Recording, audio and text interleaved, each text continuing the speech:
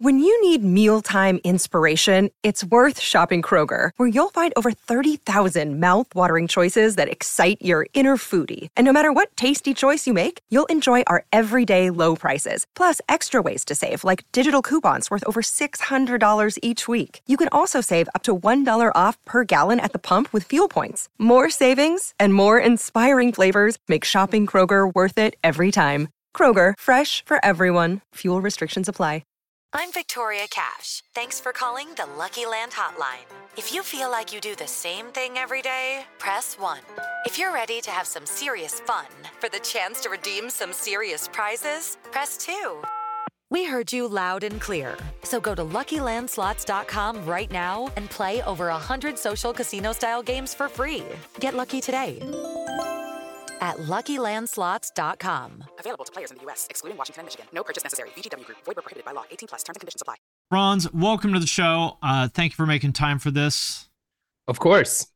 I have many questions about that live tour and many more, but we got to start by getting to the truth about all the rumors. Is it true that the only reason Attila exists is because FRONZ got rich from suing a sushi restaurant? Oh, of course, man. Duh. No, that's actually a really funny rumor, and I'm glad to finally debunk it. But the story of the salmonella sushi, first of all, salmonella is the worst thing that could ever happen to anyone. I don't wish that upon my worst enemy. But long story short, early days of Attila, we're on tour. I ate some sushi at a place that I'd been to before, but the supplier of the sushi, it turns out, was storing the tuna in like non-refrigerated areas with rats and rat poop everywhere.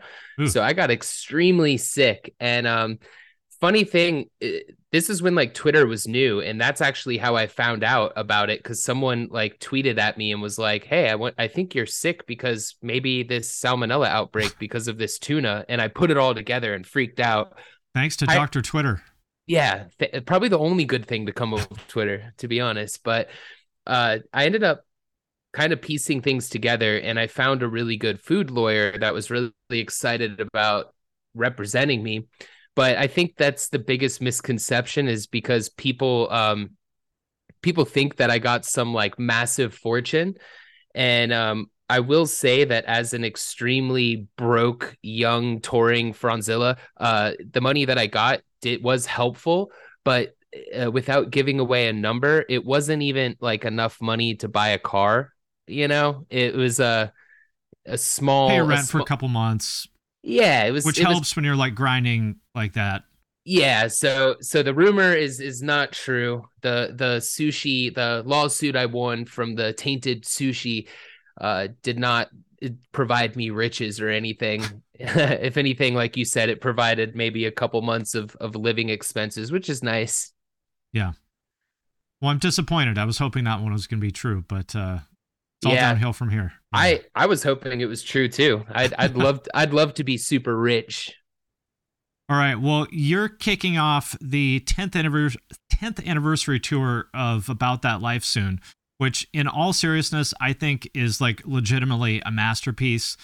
I was blown away by that album when it came out. I still think it's great. I listened to it again before this interview. I legitimately love it. How do you feel about it looking back on it now, a decade later? I love it. I think that what About That Life did for the scene was something that needed to happen. It really shocked people. I don't know. I always wonder if some bands look back on their older stuff and they don't really like it, because for me, I think a lot of them do. Yeah. That's so strange. For me, I love everything we've done, and the About That Life album, I still to this day love it. And most of the songs on that album are in our regular touring set anyways. So I love that album. That album was pivotal. It's interesting you said that it did something that the scene needed, which, you know, looking back on it, 2013 was kind of, to me, really when things started getting super serious and kind of uptight. You know, Tumblr started getting really big and all the bands started making the like black and white merch and all that stuff, which is cool. I liked a lot of that stuff, but it's kind of like, guys, remember, like, we're here to have fun. Exactly. And at the time, there was nothing edgy, nothing pushing buttons. Everything was pretty stale, to be honest. And everything kind of sounded similar. But I think that About That Life is by far like the most interesting experience I've ever experienced. Because the biggest thing I always tell people about that album is when we dropped About That Life, I've never seen so much hatred in my life. And all across the board, like everybody hated it. And it was like Broken Side. It was that same level of like hatred. Yeah, and every single news outlet from AP, Revolver, it doesn't matter what it was. Every article was just like worst metal album ever. Worst album ever created. This sucks. Like this is dog shit. And it was crazy because it was about 3 to 4 months after the release of About That Life where something just clicked and everyone decided they loved it. Like, and actually, this is great. Yeah, and it was the most like confusing thing to my brain because I was just processing all of this hate and I was like, damn, I guess no one likes it like we like it. And then it was like something just flipped, and it flipped. I'll never forget the moment that it flipped because it was right in the middle of Warped Tour. And really quick, before we go any further, have you checked out my Patreon? Patrons get early access to all my main channel videos and my podcasts. I also do giveaways sometimes. For example, I just gave away a pair of these Eargasm earplugs. And if you want me to review your music, there's a way to do that as well. All you gotta do is join at the $10 and up level. Then every month I do a call for submissions. If you want me to review something, all you gotta do is drop it in the comments of that post. Then I will review it live on Twitch and post it on Patreon for everyone to see. So if that sounds cool, hit the link in the description of this video, and I appreciate your support. So this is 2014 or it might have been 2013 actually, but it's right in the middle of Warped Tour. It was our first Warped Tour ever, and we were only supposed to do the first half of Warped Tour, and because that's all we got offered. And then a couple days before we were supposed to drop off Warped, Kevin Lyman walks up to us because at this point, About That Life out of nowhere just blew up to the moon. And he walks up to us and he's like, look, guys, I really need you guys to stay on Warped Tour. Like this, can you guys just do the whole tour? And we already had plans. So we just looked at him and said, hey, sorry, but we got to go because we already have another tour planned. And then that's kind of when it clicked. And he was like, well, next year you're doing the full tour. And we were just like, sweet, cool. I mean, I'm sure you expected, the hate because obviously, you said a lot of ridiculous stuff on purpose. Were you stoked on it? Did it feel bad at the same time? How did you feel about that? It was very like mixed emotions because at that point I was kind of used to the hate, but I hadn't seen hate on that level. So it was a new level of hate, but I think what made it strange to me is, like I said, after this massive wave of hate, and we didn't have a single positive press article about this album. Right. And so after this massive wave of hate, there was this huge resurgence of popularity. So it was mentally confusing to me, but I could see like our crowds growing. Everyone's singing along to all the songs. And I think it was very rewarding because I knew it was a good album when we wrote it. I knew it was a good album when we released it, but it took everyone a few months to, I guess, digest it and realize that they liked it. I mean, there's always that disconnect between what the media likes, which is, old, uptight men, and what the kids like, younger people and women and stuff like that aren't really represented in the media. And by the way, a lot of girls loved Attila back then. Oh, yeah. And they still do. yeah, right. But you know what I mean? Like that was a dynamic that I think I've seen this happen so many times that basically if young people and especially young women like something, the media hates it. Yep. You're right. And I think the biggest takeaway that I got from it is I think if it wasn't for all the negative media and the super hateful press we got, I don't think the album would be as big because if you think about it, how would people have even known about it? Yeah, and if all these major news outlets were just to post Attila releases a new album About That Life, it's awesome. Who No cares? one's gonna click that. But if everyone's posting worst album of the decade, like this sucks, everyone's gonna click it and listen. So I think just the overwhelming hate drove everyone to the album to be like, what the fuck's wrong with this album? Why is it so bad? And then they realized they liked it. What's interesting to me, I remember you guys kind of starting to bubble with like Rage and especially Outlawed. But About That Life was when you really kind of blew up. But it wasn't super different than anything you had been doing before. It was like better, but it wasn't like necessarily different. Do you think there's anything specific that you did that made it catch on the way it did? So I think it definitely was the same Attila formula, just supercharged, and It's quite a bit better. Yeah, it's a lot better. And I would say About That Life was when we started incorporating a lot of rap and hip hop influence. Mm-hmm. And at the time, like now it's the most popular thing is to have rap and metal. But at the time in 2013, it wasn't popular or ever Nobody done. did that. It wasn't done before. So we started incorporating a lot of the trap beats, a lot of the rapping, and whatnot. So and just I think, the vibe. Yeah, and the vibe. And I think that was a big part of it. The video for About That Life is still to this day one of the best, most amazing, ridiculous videos of all time. I was laughing my ass off when I saw it. But it's legitimately great at the same time. Where did that come from? So that's actually a funny story. So the producers that made the About That Life video had never made a rock or metal music video before. Oh. They were strictly rap and hip hop. And the way it all came together was actually interesting because last minute, the location that we were supposed to film at fell through. So we were screwed. We had nowhere to film this video.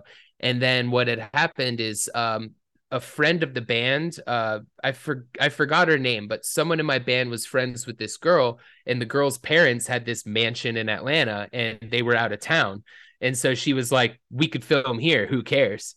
So we just scored and got lucky out of nowhere and pull up to this mansion with these hoopties and stuff and just start ripping this awesome music video. It kind of all just came together out of luck, I guess. Did you have like all the concept and shot list and stuff figured out, or did that just happen on the fly, or what? Most of it was kind of figured out. And that's kind of why we went with a rap producer, is because we wanted a really over the top hip hop video. Right. What did he think of the song and everything? They loved it. Everyone loved it, and everyone had a good time, and it was a party. Everyone was just smoking blunts the whole time, and it was wild. When you had that song and especially the video done, did you know what you had? No, I didn't. I mean, I knew it was good, and I knew it was going to be like our best video like that we had so far, but I didn't realize how big it would get. Not at all. Even when we recorded the album, because About That, Outlawed and Rage are great albums, but they never caused us to blow up. So in my head, I'm just like, okay, this is a great album. I love it. It's better than anything we've done, but I don't really know what to expect. So everything about that album was a surprise to me and the band. One thing that I think maybe people miss about that album, and especially that song, is like it's a really fucking good song. Like obviously there's the shock value of the lyrics and the imagery and all that stuff, but it's like catchy as fuck. Like it's just legitimately a great song with like tons and tons of hooks. Thank you. Yeah, it is good. I love it. I love that whole album front to back. It's great. I would say of that whole era, maybe the best lyric is in that song. She counts my money while I'm on my PlayStation. I still laugh every time I hear it. Oh yeah. And I think the goal for that album was just to kind of be over the top. And I think to understand the album too, something I wanted to talk about, I think it helps to understand the setting, the scenery, and the environment, and where we all were at. So at this point, we had already recorded with Joey Sturgis before, and Joey Sturgis in the past, like when we did Outlawed, lived in a very tiny, like basically trailer in Indiana in the middle of his old studio. His old studio, in the middle of a cornfield. But this About That Life was right when he had just moved into a crazy huge mansion in I think it was Royal Oak, Royal Oaks, yeah. Michigan. Yeah. And so none of us in the band had ever like been in a crazy mansion or house like that. You know, we were kind of in our young, crazy party phase. And then you just put us in this mansion with like heated wood floors and all this like expensive stuff. So we're up there and we're just partying every day, going wild. My guitarist got arrested and went to jail during the middle of recording. Like all kinds of crazy things are happening. And, you know, it feels like we're in this badass mansion, and it feels like we're like, I don't know, something about your being Scarface moment. Yeah, it was like a Scarface moment. And I think that had a lot of influence on the album. Was just the environment we were in, the kind of headspace we were in, where we were very carefree. We had nothing to worry about at that point in our lives. No big stressors. It was just like, we're here to party in this mansion and make this fucking album and do whatever the fuck we want. And it kind of, that energy got captured in About That Life. Is being from Atlanta like a part of all that? You know, just being around like hip hop culture and stuff so much, especially like Southern hip hop culture? Very much so. And that's why Attila has that sound that we do, is very much because when I was growing up, I just had FM radio. And when you're growing up in Atlanta, every single station is rap. There's nothing but hip hop and rap. So I, rather than deciding to be against it or not like it, I just fully embraced it and fell in love with the music. And I think what happened is I got introduced to hard rock, heavy metal, and I loved the energy of rap and hip hop, but I liked how hard like heavy metal hit. So it made perfect sense in my mind to combine the two genres, even though no one had been doing it at the time. I forget if we talked about this before, but I think with that album in particular, you really kind of came into your own, or sort of hit a new level as a vocalist. And I think I'm sorry, this is just an interview of me kissing your ass, but I'm just gonna do it. That's what we're here for. But I think you're a very underrated vocalist. I think even now with, you know, all the like crazy deathcore vocal stuff that's going on, I still don't really think that there's anybody that does exactly what you do. And Thank you. How do you feel about that? I agree 100%. And it comes from a place of confidence, not douchey cockiness, but my whole reason for being a vocalist in the first place was the lack of creativity within metal vocalists, because I started Attila in 2004. And at that time, I'll use an example, and in no way am I talking shit, but like Unearth, right? Yeah. Great band, but the vocals are so damn boring. Not a lot of dynamics there. No dynamic, same vocal tone, same vocal patterns on every song. So that's kind of what inspired me to be a vocalist, is because when I hear heavy metal music, I hear intricate patterns and different ranges, you know, keep people guessing. So my whole goal to even become a vocalist was to be the most diverse vocalist possible. So I agree with you. And I think deathcore is having a huge resurgence of popularity, and it's cool. I like it too. I just think I think a lot of it is kind of stale, you know? Yeah.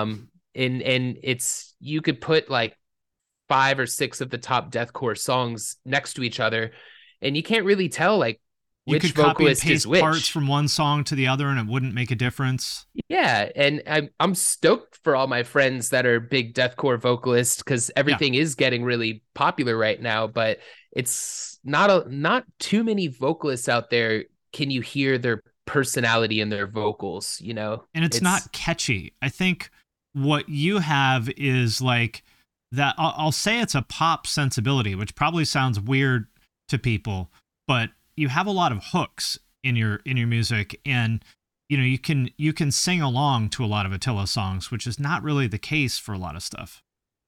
Agreed. And I think that's kind of where I've heard people say that we were a gateway band for them getting into metal, is because an average listener is going to listen to metal and just say it's a lot of screaming, I don't understand it. Whereas Attila came out and you could maybe not understand all of it, but there's parts you can understand enough to keep you hooked in and kind of get you introduced to metal.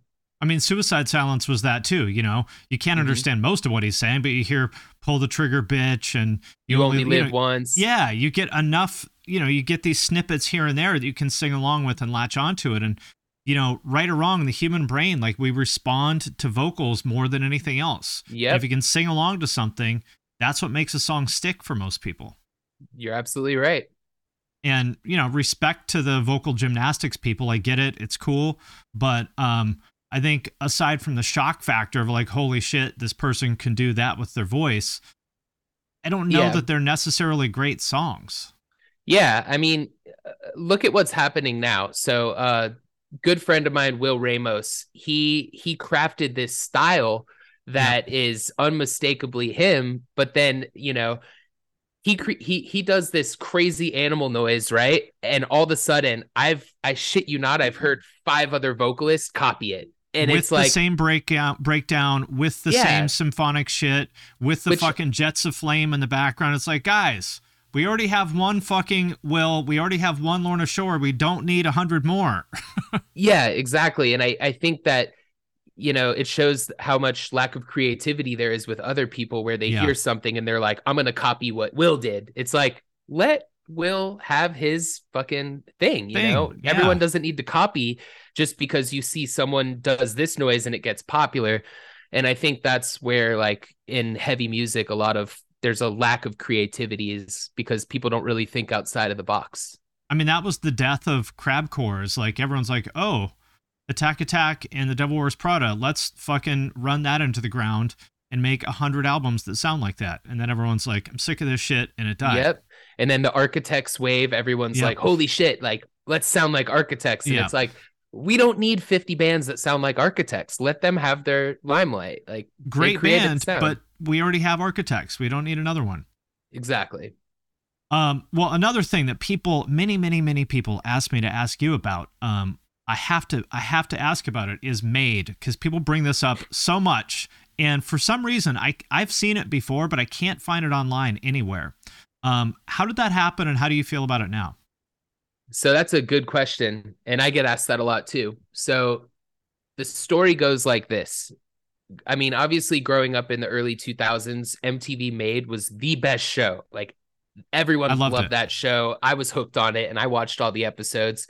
So what happened is I went to a high school in a suburb of Atlanta called Mill Creek High School, and Made came to my school and did open auditions. So I didn't even have to go anywhere or send a video in. I just had to step up from the lunch table and walk to a room and audition. So I'm at the lunch table with all my friends. I'm like 14, 15 at the time. And I'm just like, hey, do you guys dare me to go audition and be on Made? And we kind of just all chatted about it at the lunch table. And I'm like, well, I'm just a big, hairy metal dude. Like, they're not going to pick me if I say that I want to be in a famous metal band, because I'm already like in a band. I have to pick something that's polar opposite of what I am. So I was like, I'm going to pick that I want to be a male model. And I bet I can get them to pick me. And I felt it. Like, I knew I could get them to pick me. And I started like thinking about ideas in my head during my interview that'll make them pick me. So I step off from the lunch table, walk into this interview room, and the camera starts rolling, and they're like, all right, tell us what you want to be made into. Tell us about yourself. And I was just like, I'm Chris Fronzak, and I want to be made into a male model. And then I did a model walk and tripped over a chair and fell. And I just heard like silence, like the silence of like, this is the one. Yeah. Right. And then I just knew at that moment they were going to pick me. And so I ended up having to do like a second audition. And they sent someone to me to like follow me, I guess, for a day or two. And then ultimately they ended up picking me, but it was like a year or so process of getting everything in order. It's crazy, by the way, when you're on reality TV, they have to send you to a psychiatrist and get this intense evaluation to make sure you're not going to kill yourself, because they know that they're gonna mentally like torture me. So Right. they're just Make like, you look like an asshole on TV. yeah, they're like, okay, we're gonna send you to the psychiatrist, like, because we're gonna really fuck with your head, and we Right. need to make sure you're not gonna suicide or something. Yeah. I'm like, okay. So I went through the whole process, finally got approved, and then started filming when I was 16.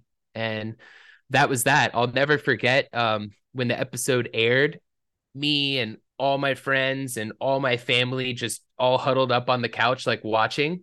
And the other interesting thing that I tell people is that was in the MySpace days when MySpace was getting really popular and cool. So the first thing I did is after the episode aired, and I think this was like 2006, I ran to my computer, dial up, boop, boop, boop, logged into MySpace, and I just saw my followers like thousands per second, like, and it blew my mind. I was like, this is so cool.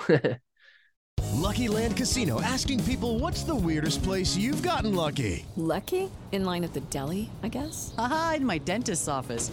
More than once, actually. Do I have to say? Yes, you do. In the car before my kids' PTA meeting. Really? Yes. Excuse me, what's the weirdest place you've gotten lucky? I never win and tell. Well, there you have it. You can get lucky anywhere, playing at LuckyLandSlots.com. Play for free right now. Are you feeling lucky? No purchase necessary. Void where prohibited by law. 18 plus. Terms and conditions apply. See website for details. Greetings from Evergreen Podcasts. We're rolling out a listener survey, and we want to hear from you. The information in the survey will help us gather statistics and in turn make our shows more appealing to advertisers. I know most people don't like ads, but this is one of the only ways our shows make money and help keep their lights on. We promise it will only take a few minutes, but the impact on our podcasts will be tremendous. As a token of our appreciation, we'll randomly select one lucky participant each month to win an exclusive merchandise package from Evergreen Podcasts. Head to evergreenpodcast.com/listenersurvey to help a show and possibly get some free stuff for doing so. We can't thank you enough for the support. Now back to the show. And for some reason, I can't find it anywhere. There's a lot of people that are like, oh, FRONZ doesn't want it out there. He took all the videos down.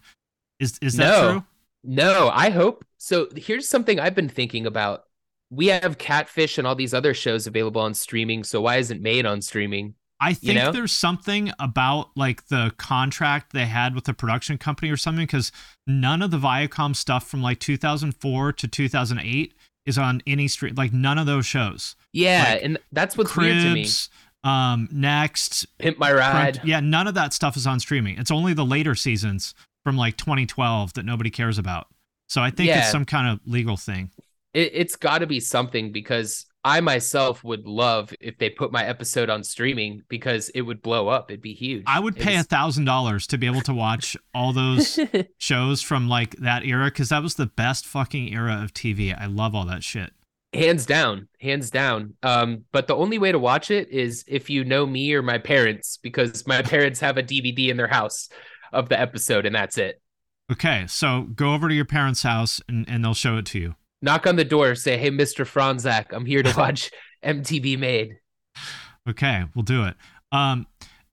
Another thing I wanted to ask you about, people in the current era, speaking of Twitter, people have tried to cancel Attila many times over the years, but you have always walked away without a scratch, which to me is kind of amazing, because I feel like pretty much everybody in the scene has been canceled at some point or another. Oh, yeah. What's your secret? I don't think there's any secret. I think what it comes down to is anyone that read anything about me or us knows that it's very clearly false and made up.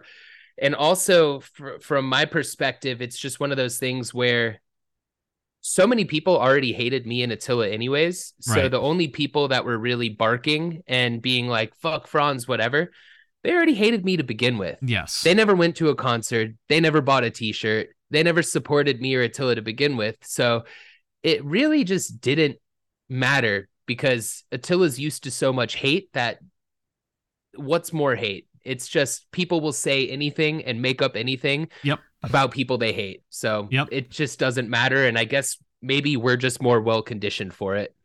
And these people only have power if you give them power. Like if you want their approval and start groveling and apologizing and trying to make them like you, that's when they dig in deeper and they're never going to like you. Oh yeah. It's the same thing that, my parents used to tell me when I was young. Like, if there's someone picking on you constantly, if you show them attention or show them that it affects you, they're going to keep doing it. But if you just ignore any negativity and hate, it just goes away.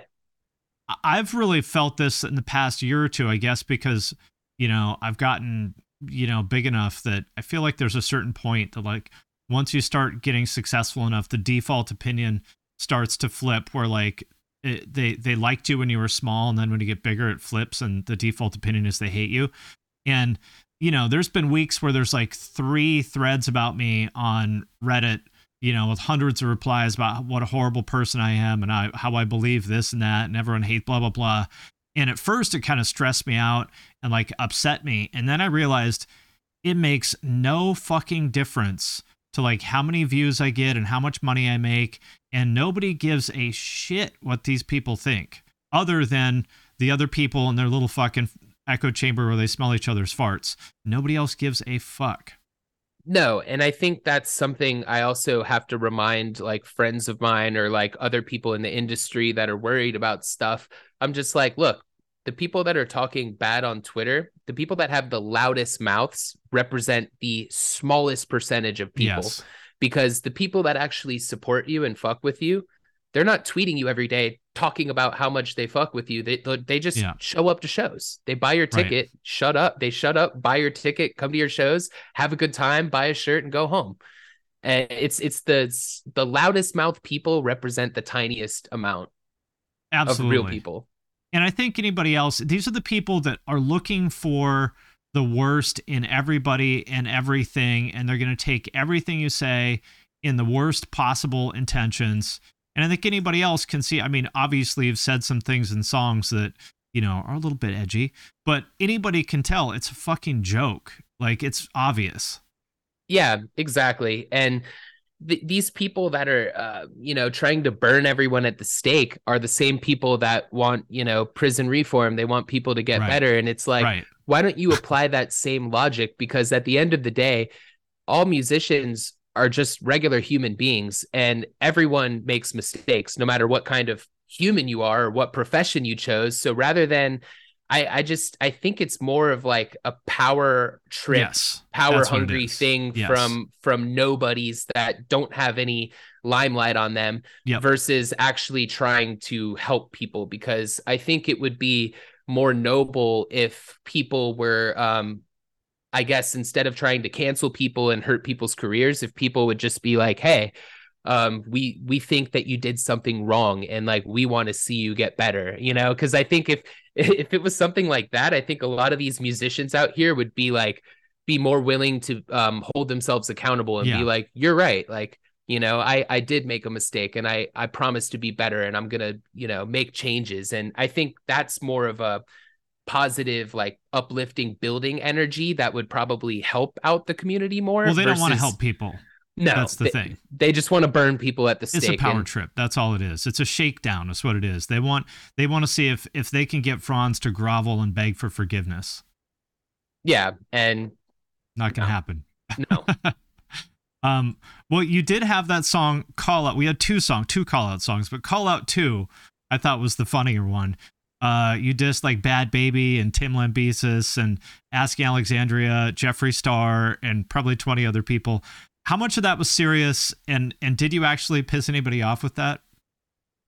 That Call Out 2 was, I don't even know how to explain it, but that was I guess like a song gone wrong, I suppose, because here's the issue with Call Out 2, and it took us to release it before we found out, but basically a lot of the people I called out in Call Out 2 were friends where it was just funny, and I hit them up in advance, and I was just like, hey, like, we're writing Call Out 2, blah blah blah. But some of them were serious also. But some of them kind of serious. Yeah, some of them were serious, and that's where I fucked up, is because when you have this Call Out 2 and some of it is serious and some of it is just having fun and talking shit about my friends, that caused a lot of confusion, because you can't really, I realize it now, but you can't really mix like serious and right. funny. So it's I like think you're putting me in the same bucket as Jeffrey Epstein or Yeah, Harvey Weinstein or whoever it was. exactly, which I see. That's the problem is we jumped in the studio, we fucking wrote that song like in less than an hour. You know, it was on a whim. We just sat there and we're like, fuck it, let's go, blah blah blah blah blah, done. So that's something that should have been more thought out, to where we either said, hey, for call out 2, let's go the fully serious route, or let's go like fun joking route, and not mix the two. So that's where we failed with that one, because even though, like I said, I did contact friends of mine that were in the song and it was all fine, it did make people upset, even though it was already talked about. And it kind of created, I guess, like a weird energy or weird vibe with some friends. And it was, I would just say it's a learning experience. Yeah. Well, I mean, I'm sure they'll get over it. They'll be fine. Yeah. They're fine. It's all good. Yeah. You mentioned Warped Tour before, and you know, the more time goes on since, I think the last one was what, 2018, I think 2017. Yeah. The more time without Warped Tour, the more I kind of realize that I think losing Warped Tour was a big part of why the scene has been kind of flat for a while. And I soon remember that there was like, you were talking about buying the name or something a while ago. Whatever happened with that? So this is probably the number one question I get asked. Oh, really? Yeah, every day on Twitter, any social media, everyone brings it up. The story is that the last Warped Tour that Attila did, which I believe was 2017, there was a night in San Diego where Kevin Lyman came up to me and he was just like, Franz, do you want to buy Warped Tour from me? Very serious. Okay. And I was like, my jaw dropped and I was like, yeah. But I didn't have like probably the amount of money he wanted. Yeah. I didn't know what it was at the time, but I was just... It's not a small amount of money, I'm sure. No, but I know from his perspective... but he would probably also rather it be in someone's hands that would take care of it. Yeah, of course. And I think that's why he offered that to me, is because still to this day, if you ask Kevin Lyman, I was the only band member that was awake like at sunrise every morning working, because I had my Stay Sick tent on Warped Tour. So I would wake up at sunrise and help my dude like set everything up and get everything in order. And he really admired my work ethic and how much I loved music, but I was also willing to work hard every single day. Right. So I think that's why, because he always said to me, he's like, you're the only person in a band that wakes up that early. Everyone else wakes up like, I was the only person in a band on Warped Tour that would go get breakfast, But first, I want to thank DistroKid for sponsoring this episode of the podcast. If you're not familiar, DistroKid is a digital music distribution service that musicians use to put their music into online stores and streaming services. So in plain language, if you have ever wondered how to get your music on iTunes, Spotify, Apple Music, YouTube Music, Amazon, Deezer, Tidal, and many, many more, there's like dozens and dozens of different streaming services, DistroKid is the way to do it. It is super easy. I have used it to put my music on Spotify. It took me maybe 5 minutes to like set it up and upload everything. It's legitimately awesome. I am sincerely a fan of this company and their product. And for those of you who have asked, you can also upload your music to TikTok with DistroKid. And if you want a chance to get featured on DistroKid's Spotify playlists, you can do that by submitting a song through Spotlight and getting your fans to vote for you. You can also use Hyperfollow to get more Spotify followers. You can promote your new release as well as Spotify Canvas. That's where there's the video in the background in the player, and when you share it on Instagram, it shares that video too to make your Spotify release pop. And Spotify Canvas is available to all DistroKid artists. Like I said, as you can probably tell from this, like I am sincerely a fan of DistroKid. DistroKid can do everything I just talked about and so much more. So be sure to sign up with my link, which is in the show notes for this episode, to get 7% off your first year. That link is in the show notes of this episode, or go to distrokid.com/VIP/thepunkrockMBA. And thanks again to DistroKid for sponsoring this episode. It was just crew dudes only. So he noticed that, and that's I think from his perspective too.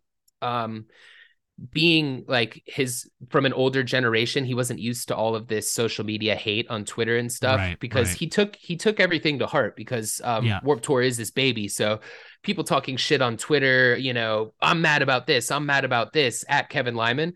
He would read and reply to every single tweet, and we're talking about hundreds a day of just which in hindsight, like, it's cool that he did that, but he probably shouldn't have. No, it's a good and bad problem to have, but he cared too much, and he wanted to please every single person that had a bad tweet. And I think the harder you try, the more they're going to dig in. Yeah, because these people were mad about stupid stuff. I'm mad. I can't bring this cooler in. Like, I don't know, stupid shit. And he took it all to heart, which is good, but he should have just kind of let it go. So I think the social media, like, people bitching kind of weighed in on him and was taking a toll on him. And also, like, the past few Warped Tours we did, there was like, I swear there was like a town hall meeting every fucking night. Like, okay, we got to kick off Johnny Craig off Warped Tour. Okay, we got to kick this dude off Warped Tour. Like, we got to burn this dude at the stake. And he just didn't fucking care about that shit. It was just so much stress to him, where he was like, I created Warped Tour to have fun, and you guys are making this kind of miserable with all this like drama and just all this stuff going on. And at the time also, he had his beer company that was highly successful, St. Archer Brewing. So I think sold for hundreds of millions of dollars or something, I think. I don't know. Exit. I don't know if it was like hundreds, but I know tens at I least. think it was a tens. Big exit. Yeah. It was a lot of money. So financially, he didn't need Warped Tour. Not that he used Warped Tour for financial gains anyways. He just loved Warped Tour. But I think he was just reaching a point where he's just getting older, and the amount of stress Warped Tour had against him was not worth, him busting his ass and losing money once in a while on certain dates like Jacksonville or New Mexico. So I think that's kind of where it all stemmed down to, and him contacting me or talking to me in person and being like, hey, do you want to take over Warped Tour? And I was really excited about that idea. And basically what happened is we had a couple like phone meetings to talk about it. COVID happened, so everything shut down. And then the last time I spoke to him about it, he basically said that I think him taking a break away from Warped Tour for a few years allowed him to see how much love there was for Warped Tour in demand. Yeah. So I think he is probably going to reintroduce the Warped Tour brand. But he did say that it might not be like a full like countrywide touring festival. So I don't really know exactly what he has planned for Warped Tour, but I do think we'll see it in some kind of dose.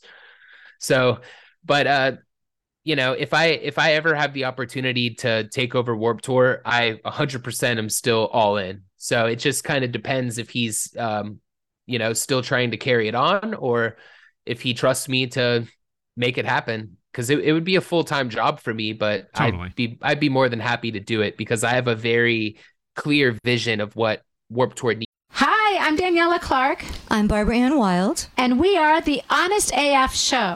Our podcast is real, honest conversation with our celebrity friends and pros. Covering our anything but average rock and roll lifestyles. All while tackling the hell that is aging and the battle of beauty. Oh yeah, nothing is off the table.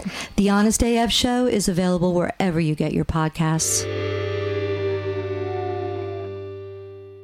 Needs to be to thrive. What? Tell me the vision. I'm curious. So personally, I think that Warped Tour had too many bands and too many dates. So every day that we're playing, it costs a lot of money to set everything up and rent the amphitheater, and paying all these bands. So my vision is, instead of having like 50 or 60 bands where people only care about maybe 15 of them, let's have a condensed version of Warped Tour with, let's just say, 20 bands, right? And instead of having 8 stages, let's have 4 stages where they're all back to back.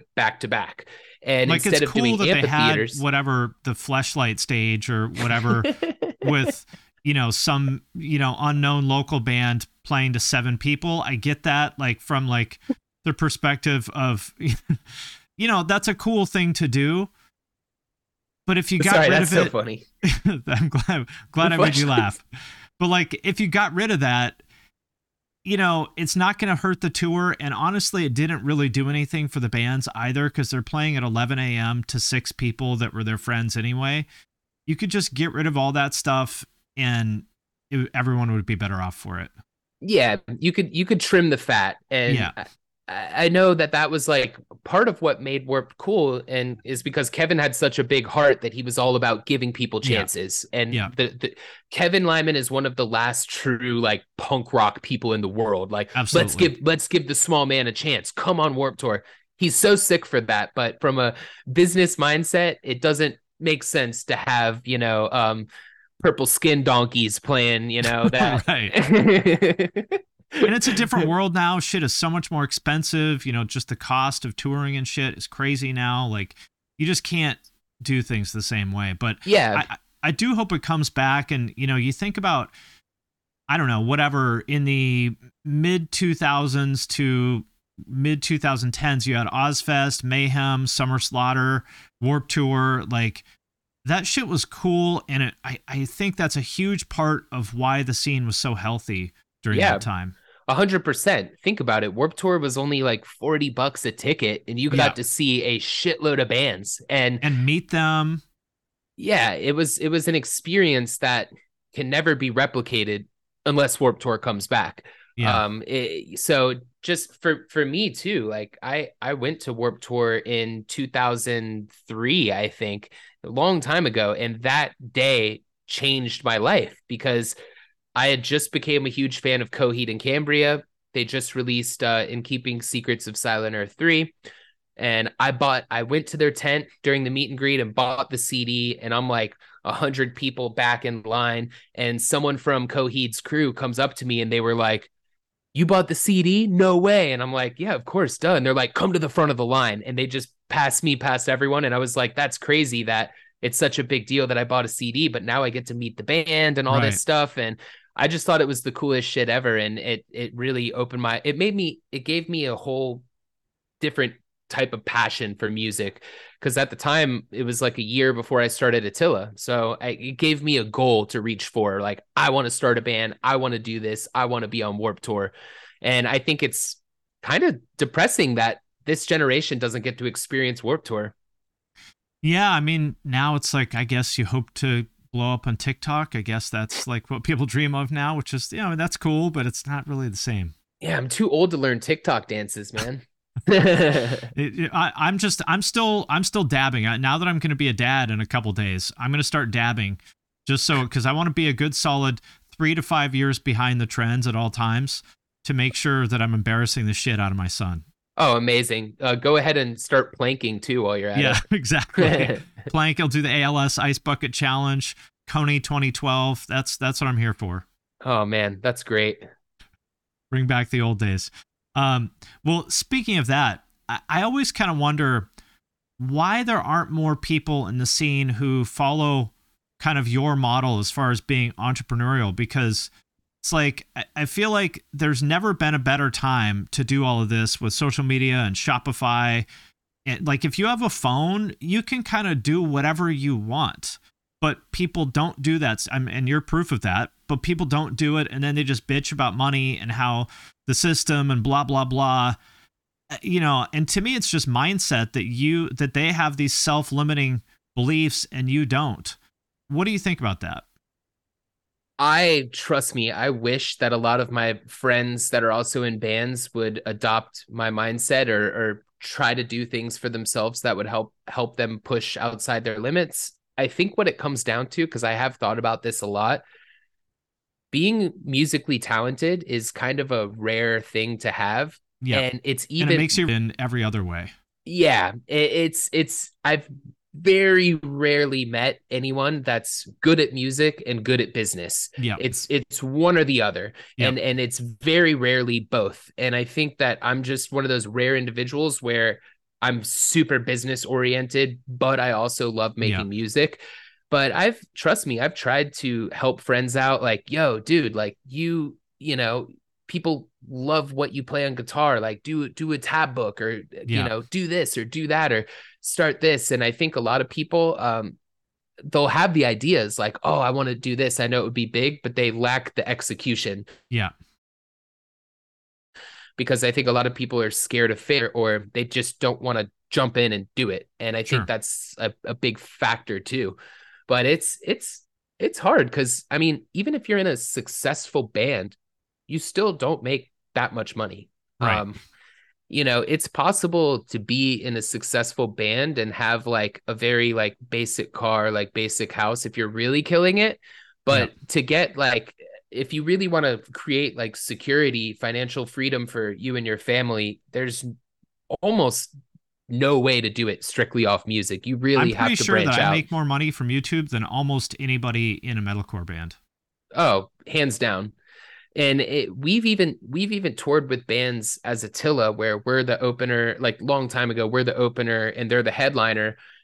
And we walk home with more money than them because they're just so bad at money management. Like, let's get 3 buses, let's get fire and all this crazy production stuff and blow all this money. And it's like, do you guys not want to pay your bills when you get home? Yeah. Because I shouldn't be making more money than you. We just budget our money better.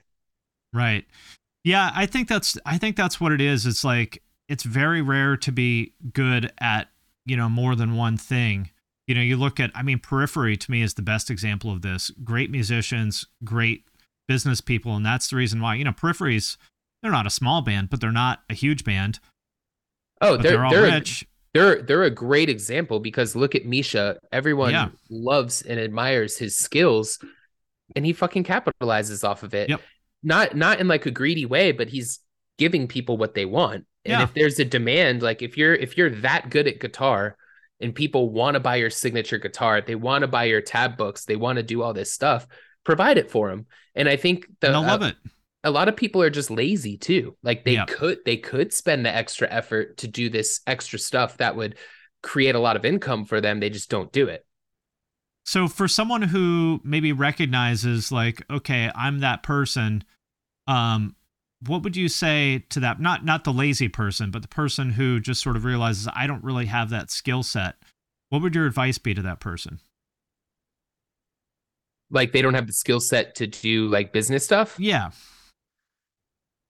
I would just say it's easier than you think it is. Mm-hmm. And you won't know unless you try.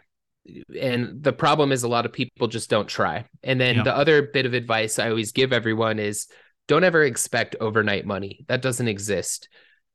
Plan on sticking with it and hitting it hard for at least a couple years. And then maybe in 2 or 3 years, you'll see some money. So don't expect money immediately. Be patient. And you have to try. If you have an idea for a business or something that, is symbiotic to what you're doing as a musician, then do it. Yeah, I think go ahead. I was just going to say, I'll give you an example right now. Just before this interview, I ran to the dealership and I bought a 15-passenger van and tomorrow I'm going to buy a trailer. It's because I know that there's so many bands that I know personally in Florida that can't find vans and trailers to rent for tour. So I just purchased this van.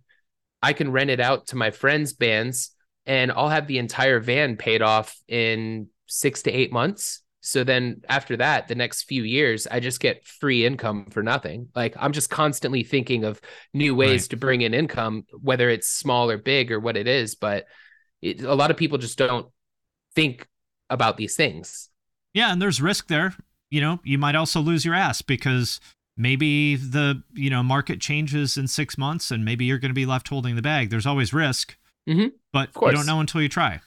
Exactly. And I've made expensive business mistakes in 2015, I think. I created a social media app called Spur. And I remember that. I invested over $30,000 into making this app happen with development and employees and whatnot. And then it failed.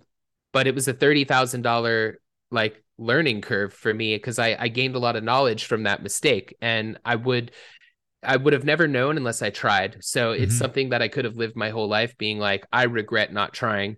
I tried and failed and I didn't want to lose over 30 grand, but I got smarter as a result of it. So I'm still happy I did it. the point about delayed gratification, I think, is such an important one because very few businesses, are making a lot of money from day one. Like it takes years from YouTube. I didn't make any real money from YouTube for like maybe 2 years. And then I started making like $1,000 or $2,000 a month, which is cool. But, obviously that's not enough to like pay any kind of bills or something like that. It wasn't until maybe 4 years into it that it actually, because every video makes money every day. And the more videos you have, the more that sort of income keeps coming in every day. And it wasn't until, probably 3 or 4 years into it that I was like, all right, this is starting to actually add up.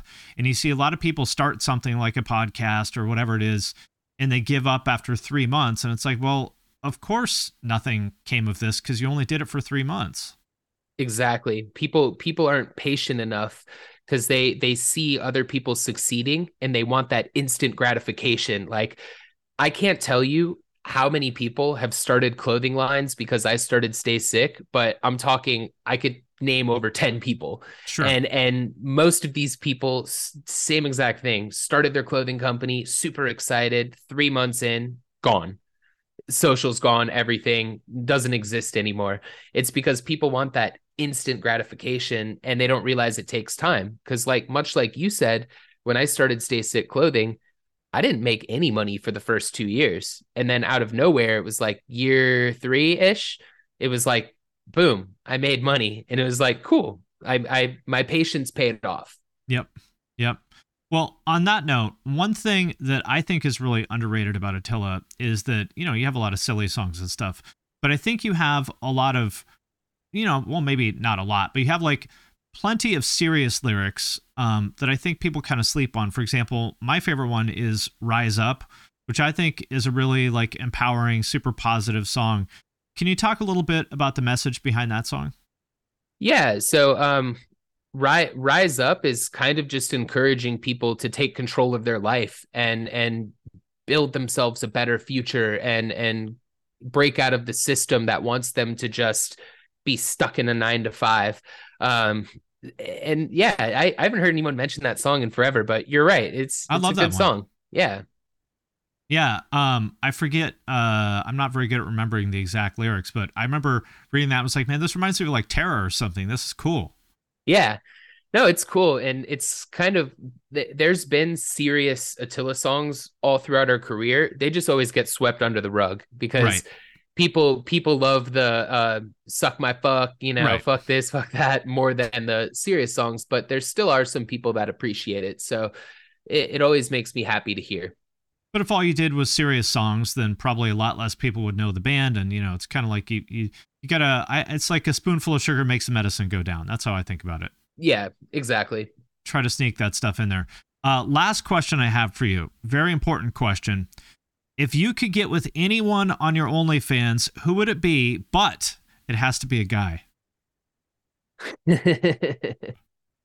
I'm probably going to answer this one pretty quick. I would say Ryan Gosling. Okay.